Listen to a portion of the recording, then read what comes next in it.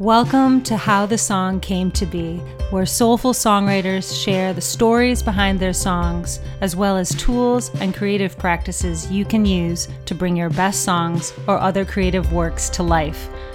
I'm Ann Heaton, your host. So as a songwriter, I just felt like, well, you can do anything you want in knowing rules and knowing forms and having a cohesive story or not having a cohesive story, having the whole thing be this like dream sequence, or like words can just sound beautiful, like the guitar note can just sound beautiful. Mm-hmm. You know, words can be intriguing just like the beat's intriguing, or words can just be it's like hardcore truth right in front of you. Welcome, songwriters, to How the Song Came to Be. I'm Ann Heaton, your host and founder of Soul Song School. I'm here with Will Dailey. I'm really excited. He's an incredible singer-songwriter, a fantastic guitar player, and amazing vocalist. He's three-time winner of Boston Music Awards, Best Singer-Songwriter. He's also won Artist of the Year. He shared the stage and the studio with T-Bone Burnett, Eddie Vedder, artists like Tanya Donnelly, Kay Hanley, G Love. I'm sure I'm forgetting a few. He puts out his own records. He's, I believe, currently working on a new record. And I'm so happy. He's had his music. He's had his music in over 50 TV shows and films. And I'm just super happy that you're here. Thank you, Will. Thank you. It sounds much better when someone says that to you than when you read it yourself, you know. Right? Because like you're always thinking, well, that's not good enough, or not that it's not good enough, but I don't know. It just sounds more real when someone else says it. When someone else says it, yeah. Like, oh yeah, no, I played with Eddie Vedder. That was right. If I think about it, I was like, nah, I probably didn't do a good job. I probably didn't really play with Eddie Vedder. Yeah. I did. Yeah. Right. Oh, that's so cute. Cool. Well, what I know about you is you have this amazing energy and magnetism, and I feel like there's a lot of like deliberateness and thought behind the music you're making, the songs you're writing, and not just that, but how you're sharing them. And I would love to like find out a little bit more about that when we talk today. But I'd love to start by just asking you how you got into songwriting, how and why you got on this path. I mean, that's a good question. Still trying to figure that out, but it came from trying to find an instrument that spoke to me the most as a child, and that wasn't until I got a guitar in my hand that I felt like I had the right vehicle. I had failed at other instruments, and then when I got the guitar in my hands, and I think because I'd failed at so many instruments, it was expected that I would do lessons if I wasn't gonna participate in other things in my youth that my parents, insisted on lessons. And those lessons were very difficult. I had a teacher who I think he might have been, now looking back, a little depressed. And but he was thorough in that he was teaching music theory to, a young person, a 12-year-old at the time, a 13-year-old who wanted to learn whatever was on the radio or whatever was in a guitar magazine or whatever he grew up being told was guitar music. So I wanted to learn everything from Van Halen and Hendrix to, grunge music.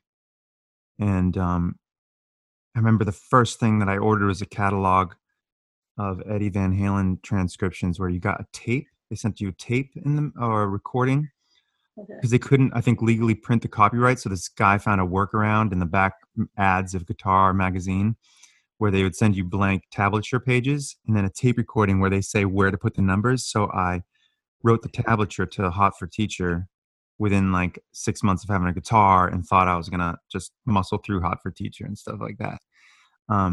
But songwriting came out of getting sick of doing that.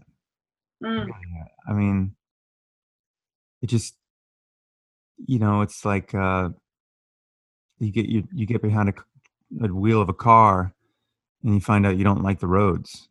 And songwriting was just finding your own road. and knocking down trees and messing up your car. And that's the fun thing about a guitar. That's so sexy and violent and malleable, and there's so many things you can do to it, and people are still finding weird things to do with it now.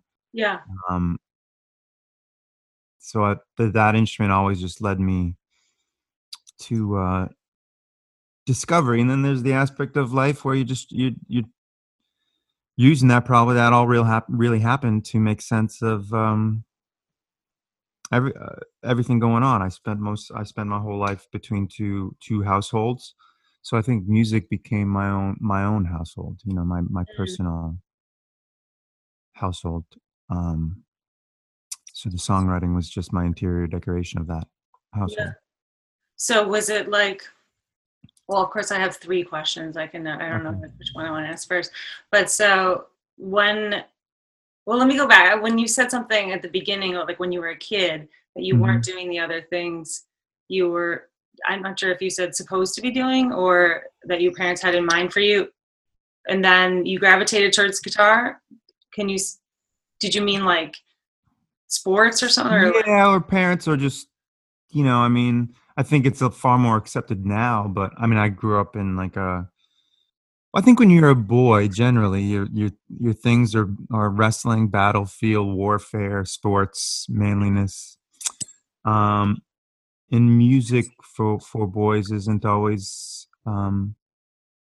attributed to manliness, and it wasn't, in the 80s and 90s.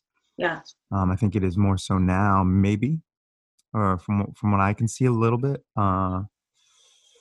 But and also music was always looked at as an anomaly, something successful musicians did, not yeah, something that you do, you know? So yeah. it's not like it's like a kid who kicks a soccer ball. If every kid who kicked a soccer ball, they said to him, "All right, you gonna be Pele or not? Then what are you doing kicking the soccer ball?" Or every Right. you They know, don't say that to everyone kicking a soccer ball. right, but Right. any kid who picks up an instrument and has a good performance, they say, "You're gonna be a star," instead of "Thank you for that performance. You made my Oh day." my gosh. Thank you. Yes, thank You you for know? saying that. Yes. So You, and why is there that strange pressure of making, right. I mean, I was thinking that with my daughter the other day. She's 4, and I appreciate this. She loves singing, and she makes up songs, and she's she's always just singing about like what she's doing, But, Right. and I just sort of, I don't ignore her, but I just kind of leave her to be. But some people will say like, "Oh, are you gonna Maybe just like mom. are you gonna Maybe just like mom, yeah. yeah, are you gonna be a star or whatever?" And I just think it like takes her a little bit out of it, like out of, Mhm. it's not that it's bad, but like then it feels like a little drop of pressure was just Right. entering something that's not that. But so were the guitar lessons like a way to sort of legitimize the fact that you were interested in that? Yeah, I think so. I didn't have like totally sporty parents or anything. They're actually musical and everything and art loving. Hmm. Um, but I think it was the failure of trumpet, violin, and piano and all these other things. Oh yeah.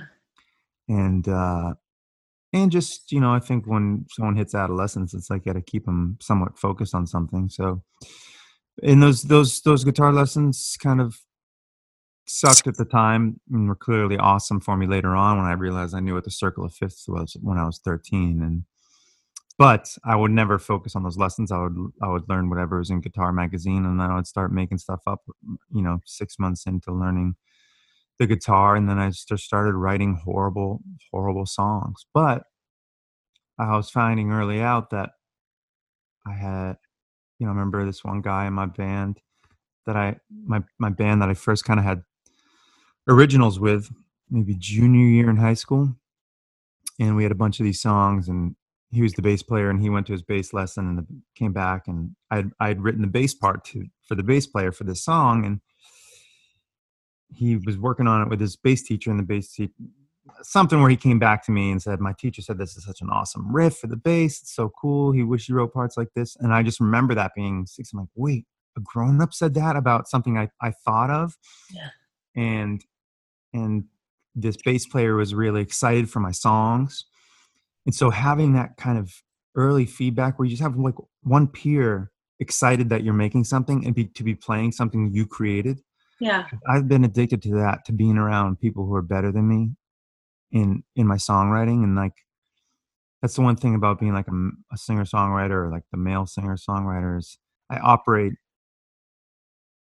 the opposite of a solo artist. I completely thrive on being surrounded by people more talented than me and get better I really want to songwriting. highlight some of the stuff you're saying because it's like super important. So, like one thing I'm hearing is that in order to get into songwriting, you had to have this jumping off point. Like you knew how to play guitar. You were taking guitar lessons, so you Hmm. had like a little bit of a language.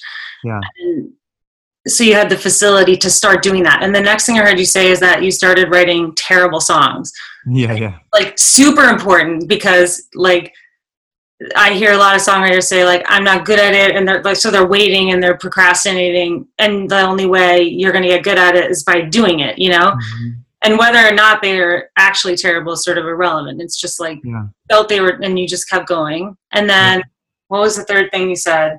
Oh, I love that you got good feedback from an adult or a music teacher, Yeah. And a peer. Yeah. and you believed it, Right. you know, and you Right. weren't like, oh no, like you believed it, and that like fueled you. And then Right. the fourth thing I heard you say was being around musicians who you felt were better than you or like pull you.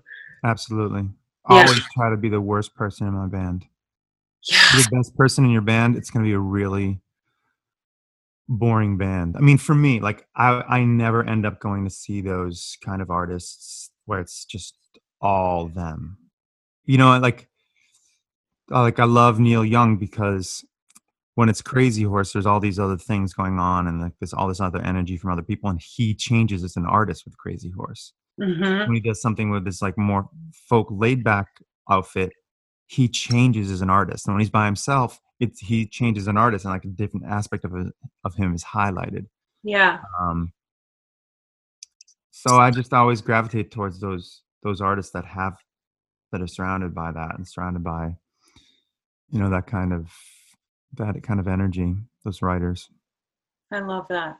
Yeah, that's amazing. So, in terms of writing lyrics, I know you mentioned being going between two households. When you were writing like that cool bass line, like when did you really get hooked on this, you know, saying something that you wanted to say, or you know, what sort of unfolded for you? Um, Personally, you mean, or like when was I cognizant of that? It was You know, important. like there's like I feel like there's this desire to like make music and make Hmm. sound, and then I feel like, you know, right or wrong, I'm not sure.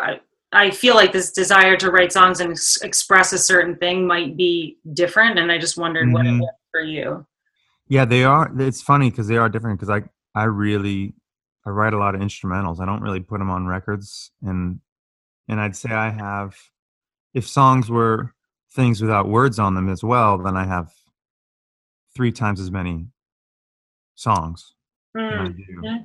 Um, and then words are almost a separate thing for me too. So words always existed as far as communication and finding a way to express and advocate for yourself with words. And then, the hybrid of these two art forms, which is I guess we call songwriting, is so exciting and challenging. And, writing those terrible songs in the beginning still continues to today, I mean, Oh yeah. and it's, hopefully that, I don't know. I mean, it's,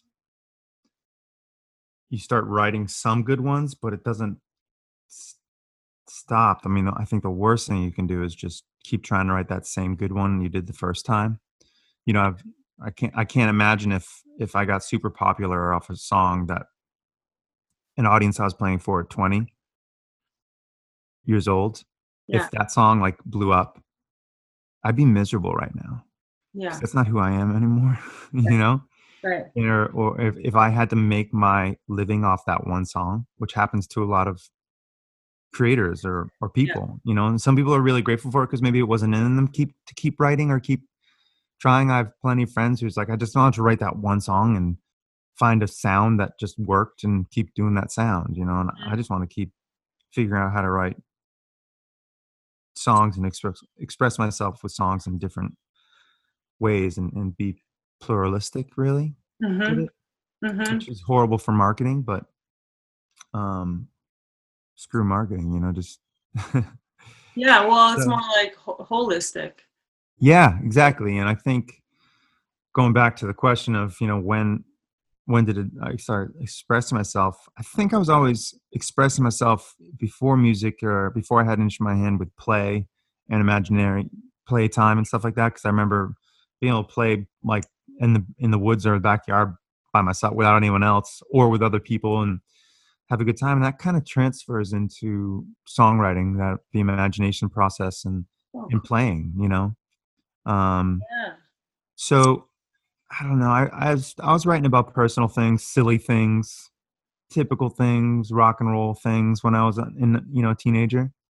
Um, I was also so influenced by music in the '90s at that age, Mhm. that which had a lot of confusing songwriting in it sometimes, especially from male personalities. Had a lot of intense, um, deep, sometimes really trippy things. If you listen to Stone Temple Pilots lyrics and then Nirvana lyrics and then Pearl Jam lyrics, Yeah. it's like that's a lot of different male energies that are really weird. Ones that are like very like out there, like the guy from Stone Temple Pilots. I don't think I ever knew what a single song was about, Right. but I always loved the words in it, and it's Right. always so wild and fun Yeah. and free and totally free, so that the song could be rock and roll or fun, or like I could think about a line, or and the same with Cobain to a degree. It had a little bit more,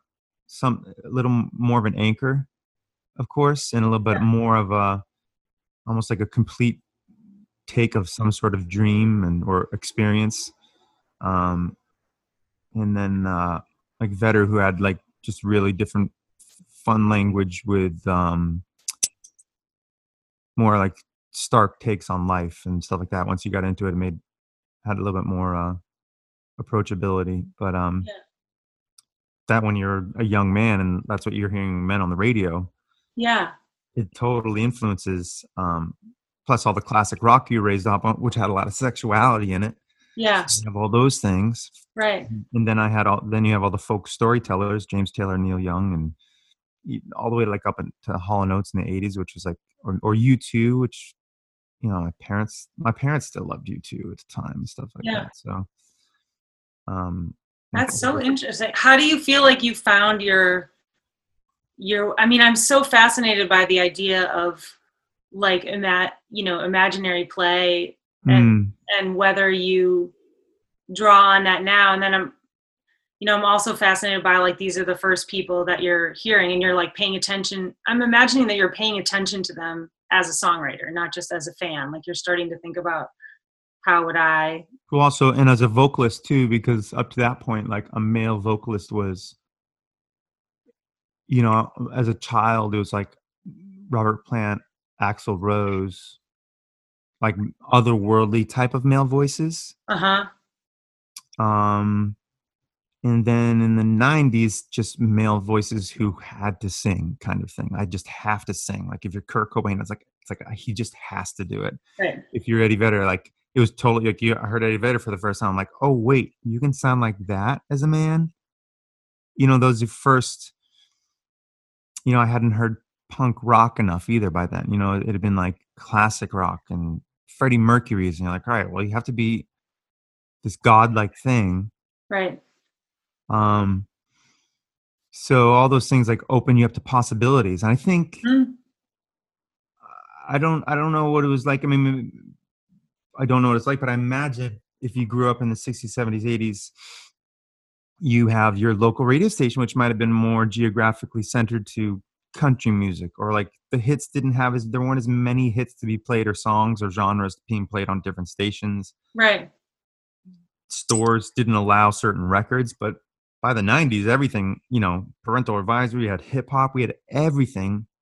We had all this pluralism at our fingertips. And so as a songwriter, I just felt like you can do anything you want in knowing rules and knowing forms and having a cohesive story or not having a cohesive story, having the whole thing be this like dream sequence, or like words can just sound beautiful, like the guitar note can just sound beautiful. Mm-hmm. You know, words can be intriguing, just like the beat's intriguing, or words can just be it's like hardcore truth right in front of you. You know, music can be fun, it can be poppy, it can be rock, and I love operating from that thing, and I've never in my career as a songwriter found a genre or niche or anything or belonged anywhere, which has definitely hurt a songwriter's career. I think, um, you know, times will get too rocking for the folk crowd, too folk for the rock crowd, too indie for the pop crowd, too pop for the indie crowd, or whatever it is. And you end up kind of just carving out your own fan base based upon getting in front of them or striking a chord one song at a time. Mm-hmm. But that's almost just, it's like the jungle I grew up in was all that influence Yeah. from the greats that came to, you know,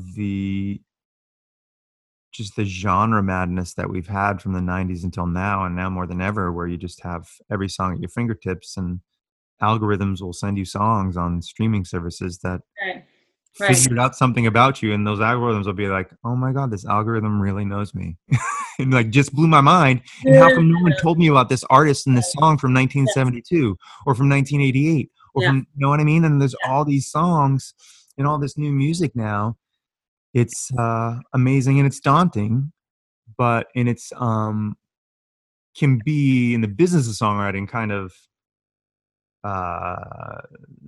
leave you maybe feeling a little hopeless, but at the same time it's just so exciting. So if I'm thinking of, you know, I know some of the songwriters who are listening, you know, and thinking about like how, I'm not sure what the word is, lucky. I mean, how great it is that we have access to all these music and how awesome it is that there aren't rules. And you're talking about navigating, I think, finding your voice, knowing that you can do whatever you want. But thinking about it, maybe like chunking it down to one song at a time. Like what are some of the, I mean, because I know for me, like if I have too many options, sometimes I'm like, okay, I don't know, I'll come back later, you know, whereas if I have like, you know, some sort of like structure, I think this is going to be like kind of like a Tom Waitsy-ish type of melody. Like, so, but I'm wondering for you, like when you sit down to write one song or you're working on it, what are some of the ways that you kind of get at either this imaginary play space or it's fun for you or how you're getting it the way you want it? I mean, I'm at this point with songwriting now where I remember this song. I made this tape in high school and had this song on it. And it was totally ridiculous. And, but it just caught on with kids in this, you know, I made 500 tapes and they were gone in a week. And there's just like, you know, what felt like, oh my God, I had like a hit song amongst peers and some people, and you know, some kids brought it to college and yada yada. And I'm like, I'll never be able to write another song that good again. You know, that was it. This is it. How am I ever gonna? Oh my God, everyone reacted to this jam. I'm totally screwed. I don't know how that happened. I don't know how I did it. I didn't know it was gonna be that big of a deal. So on and so forth. And I've had that feeling up until, you know, over and over and over again. Oh, you always have that feeling, right? Right. And I think it's about, it's a craft and it's a way of being, and it's like I always say, songwriting, you have to learn every rule of songwriting and then forget every rule of songwriting. Not use any of them, but know every single one. If you don't want to get stuck. I mean, there's plenty of people who like found this like songwriting road, and songwriters only know 4 chords, you know, or only know how to play in this one tuning, like a drop D tuning, and that's it. That's all they know, and they just play with one finger like this, and no minor chord and a major chord. and it works for them. It's cool. But if you want to be constantly open to the craft of writing, it helps to learn all the rules, which means just listen to a lot of music, talk to a lot of songwriters, figure out things you can do. And So yeah, so what are some of those rules, and what are some of the I don't know, I forgot them all, but I definitely learned them. You mean like there's a verse and a chorus? Yeah. Sometimes there's no chorus, or something. Right. So there's a verse, there's a pre, there's a chorus, there's a verse, there's a pre, there's a chorus, there's a bridge, there's a pre, there's a chorus. And let's say that's one rule, and then so when you do verse, chorus, bridge, chorus, done, what that offset is creating when you're choosing when you're designing this song, when it's coming out of you, when it's pouring out of you, what you want to do there is be aware of the rule that you're breaking, because it might be creating a hook. It might be creating a special pattern. Everything is pattern and pattern upset. A joke is funny because there was a pattern that got upset. So the pattern's coming at us and then the pattern's upset, and that's why we laugh. That's what we call a twist in a movie, or any good movie, whether it be in any genre. When the pattern is familiar, the feeling in the film is familiar, and then it just twists a little bit.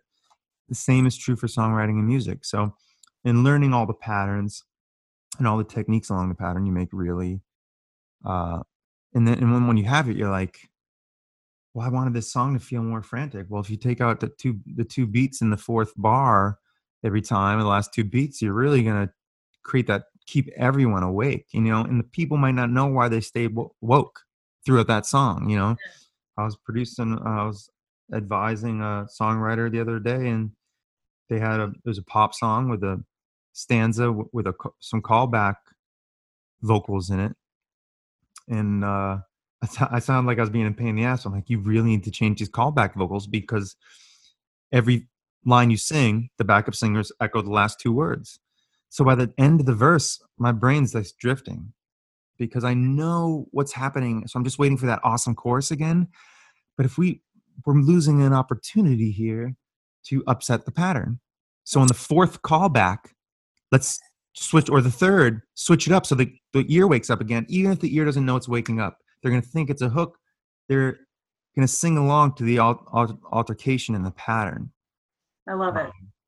So those are rules, and those are, you learn the rules to break them all, I guess is the shorter way of saying it. This is such gold, and I'm so glad you're saying it, because it's super concrete. And I love that you're likening it to a movie twist and calling it a pattern and upsetting the pattern. I always call it like fulfilling the listener's expectations and then surprising them. But it's the same thing, where it's like, I know when I'm listening to a song, I'm like, if I can always, like, sometimes being able to predict what is about to happen, which I'm sure happens to you all the time. What note's coming next, or the chord that's coming next. Sometimes that's satisfying, but if you can do it too many times in a row, you just start to lose interest. Whereas like a couple times, what's going to happen, and then suddenly you're like, oh, I didn't know that. Like, that's so engaging. And I love that you gave examples of how you could do that, like changing up the background vocal.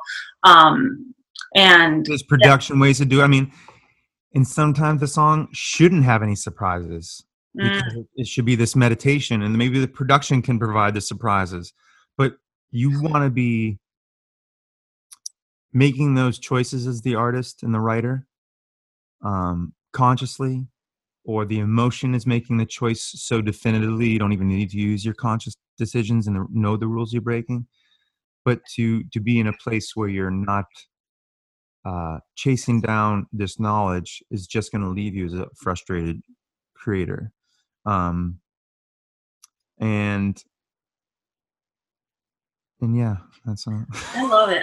I could just geek out about this all day long. But I love what you just added too, because it's like the intentionality. Like I've had songs where I didn't want to break the chord pattern because I wanted it to be like this mesmerizing thing. Like that was the point. It was to kind of go internal, like almost like a chant. but you also got me thinking back to like when I was first writing songs and I wasn't thinking about the rules, because even though I must have supposedly known them, but I just I didn't know what I was doing. You know what I mean? Like I was a classical piano player and then I was writing songs, and it's funny because there's something so pure about that. Like, and looking back, you're like, oh, that's amazing that you did that. You actually were sort of following a form, but sort of breaking it, but it's really creative, right? Mm-hmm. And now I feel like I sometimes like I almost know too much, you know, like I know Mm-hmm. what all my options are at any moment. I'm like, well, I could have like a double bridge or I pull out the bridge or, you know, and Right, I always right. want to like marry the two, like marry that person who's in there, who's like, you know, who doesn't even know the rules and it's just like, it's pouring, and then use some of these craft things and talking about breaking up the pattern and stuff. Mm-hmm. That's Yeah, really an effective way to just communicate and to make the parts that are the same more effective. So right. Yeah, yes, Will. and I think I mean, for me, like I just did, like I am in the studio, we're kind of mixing right now, but like between my last two records, I recorded like 5 songs because I wanted to just, I don't, after like a heavy night of drinking, so you do a cleanse or something like that, or vice versa. You just did a cleanse, so you got to do a heavy night of drinking. But I just did these songs that were super out there, like 2 psychedelic rock songs that I only put on a 7-inch and only gave to a certain amount of fans, um, and then a couple other tunes that I just want to kind of cleanse my palate with, try just do things that I thought were like completely obtuse or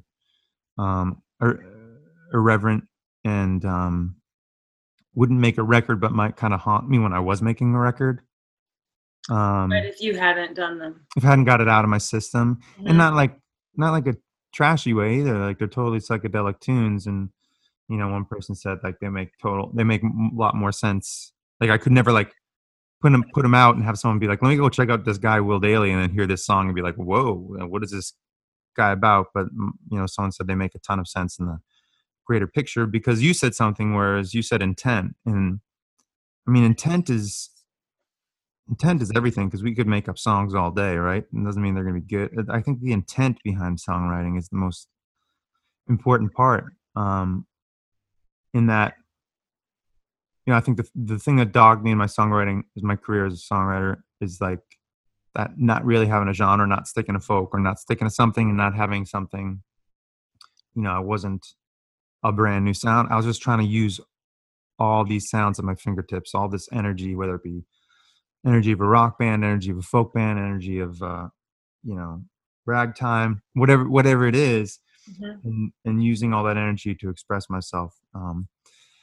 And along the way, I just made sure that each time I was doing that, I had intention behind each piece of music, um, so that if the greater fan base, or the greater ear for who might like the songs yours that really connected on an emotional level, that one that was really outside the box, I always had in mind the person who was going to freak out about it Mhm. and Oh, totally connect to it.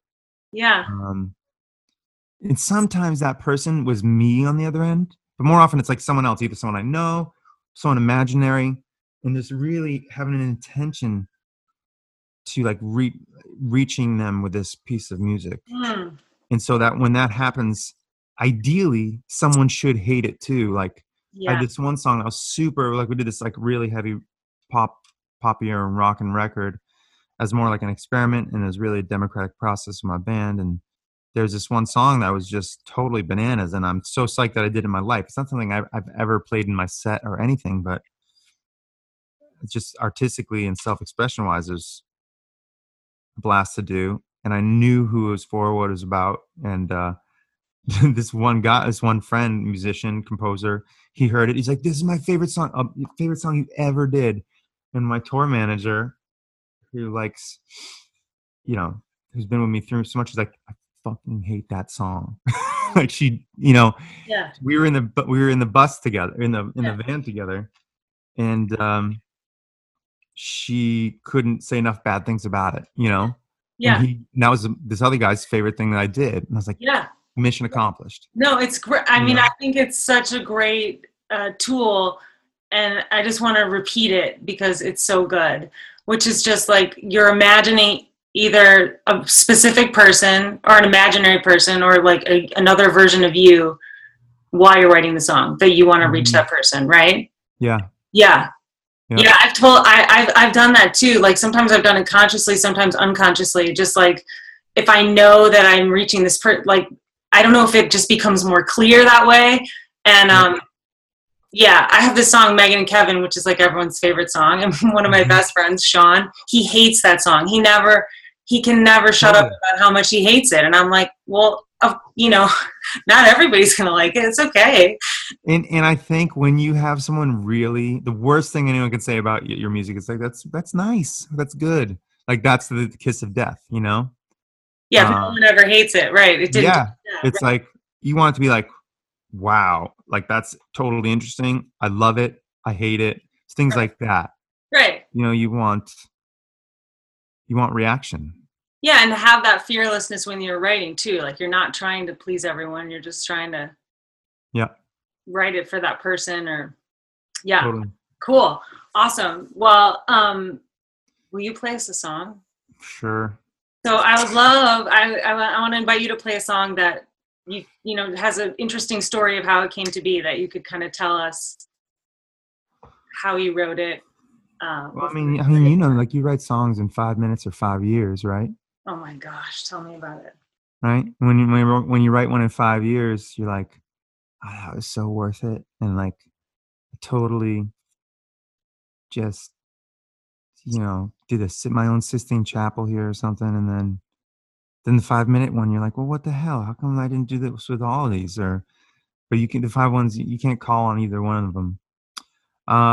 So I don't know. Like exactly. So many of the songwriters I talk to are like, oh, I've written all these songs, but they're not finished, you know, and they're frustrated as if this moment is the end. And this moment is not the end. Like if one of them still feels alive to you, you know, like you said, it could take 5 years. And you really got to just it's just work at the end of the day. It's just pushing it. It's just work. It's just maybe going into each creative aspect. Like if I'm going to the studio and I want to have X amount of songs, well, then you should try to do like we entered the studio with 15. We entered the studio with 22. While we were in the studio, cut 7 off, you know, ended up tracking 15 and we're cutting 5 from the record. And we're trying to finish all other 5s and just be like, all right, what's standing up and matching and what's going to make a good, you know, and some songs, a good example is Sweet Child of Mine. Like the producer's like, this song needs another part. And so they came up with this whole Slash solo and this whole thing. But Axl Rose was on the microphone singing, where do we go? Where do we go now? Meaning like, where do we go in the song? Like, what am I going to do? So that whole ending of Sweet Child, where do we go? Came from him joking around like, all right, where do we go now? And the producer being like, yeah, keep doing that. And we think, I mean, also go find the Led Zeppelin rehearsal demos of Robert Plant mumbling Stairway to Heaven and just coming up with gibberish. And if you don't have a million songs with gibberish, you're not trying. Like, because we have to marry all these. The fun thing about a great song is like the music on its own has some sort of compelling hook. The cadence of the vocal and the delivery of the vocal has a hook, and the words have a hook, and the melody has a hook. So you have all these aspects coming in, and that just takes like, sometimes when all 4 don't hit, that's all right. The song can be enjoyable with two of them hitting or one of them hitting, but you know, the great ones are like when all 4 hit. Yeah. You know, what was I talking about? That's awesome. Well, you told that cool story about Sweet Child of Mine, but then I think you were going to tell us a story of how one. Oh yeah, just saying about like getting things done and just work. I think so. It's work at the end of the day. What do you do if you're like, oh, I know these 3 songs have the potential to be awesome and they're on the record, but we're recording in the week? Will you just wake up in the morning? Well, what I really want to know is what would you say to someone who maybe doesn't do this for a living, right? But wants to carve out that time. What would be your advice to them? Here's the best. On Monday, I'd say I need to hear this song finished by Friday. I mean, a deadline can help everyone out. You know, that's one thing. Sometimes booking some time somewhere, or saying you're going to go to that open mic, or say you're going to book that show, and you're going to play a new song, and then telling a friend, "Come to the open mic with me. I'm going to play a new song." Mm-hmm. Will help you get the new song done. Right. And then inviting that friend will set that intention, like, that friend's going to hear it, so maybe it helps carve the song out energy wise. Nice. But it is just a little bit of work each day, and if you can find 15 minutes a day to work on one song, it'll get there. It'll get there. I mean, I worked on. We're mixing right now. I'm tweaking a couple of lines today.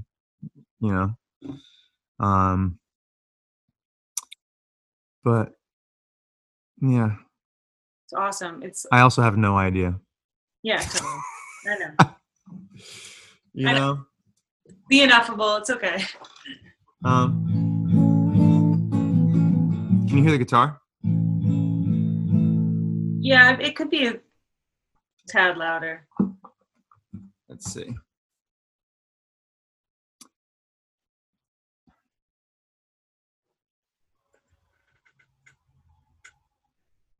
Whoa. Is that my phone or your phone? No, it's mine. Oh my God, I hate when that happens at concerts. I don't know what happened. I thought I shut that off. That's hilarious. Okay, good time. How's that? Sing a little something over it. What? Sing a little over it. Oh. Do do do do do do. Hey hey hey. That's still a little quiet if you want to move the mic a little closer to it because your vocal's plenty loud. Okay.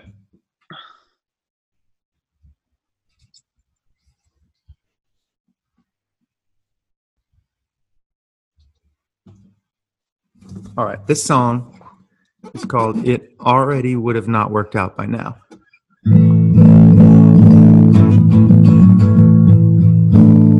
What's the story?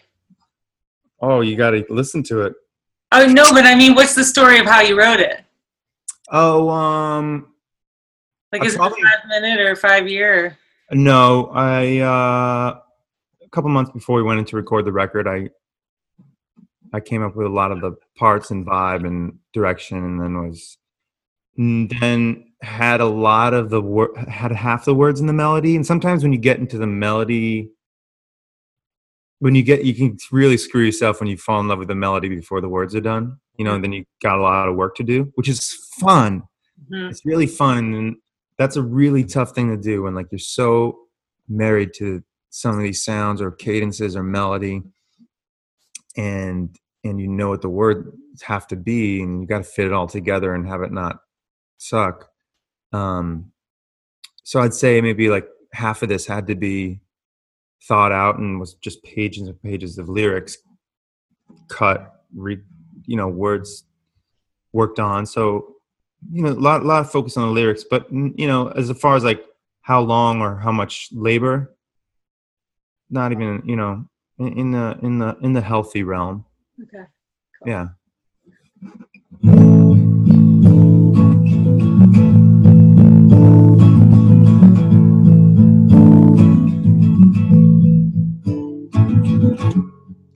Remember us in jet streams, high on conversation, strangers in the sky.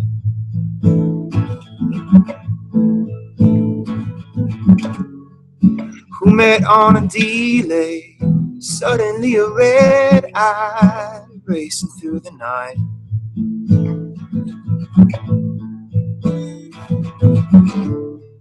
I told you about my love, who's ready like a harbor as soon as I arrive. Yes, it all gets real when the gear goes down, and it already would have not worked out by now.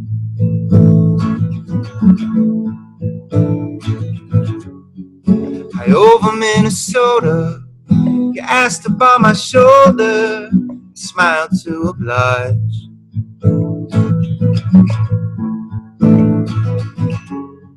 In a sudden drop in pressure, I would have put your mask on before I put on mine.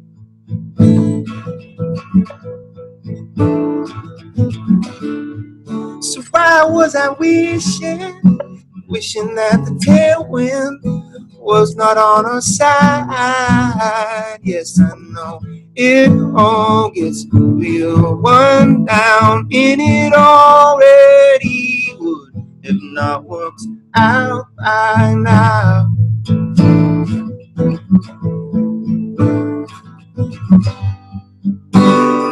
Still anytime I feel mistreated, I wonder what it'd be like if we stayed up in the sky, high, high, so high.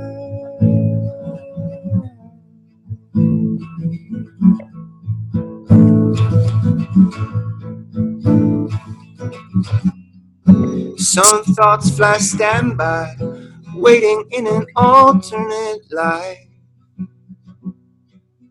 where we take that walk and we buy the house and we get the job and the baby crowns and the taxes break, and I drink too much and the bills pile up and the years roll out, and it already would have not worked out by now. Yes, it already would have not worked out by now.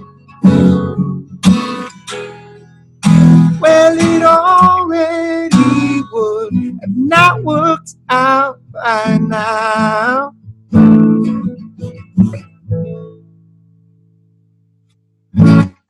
Oh, Will.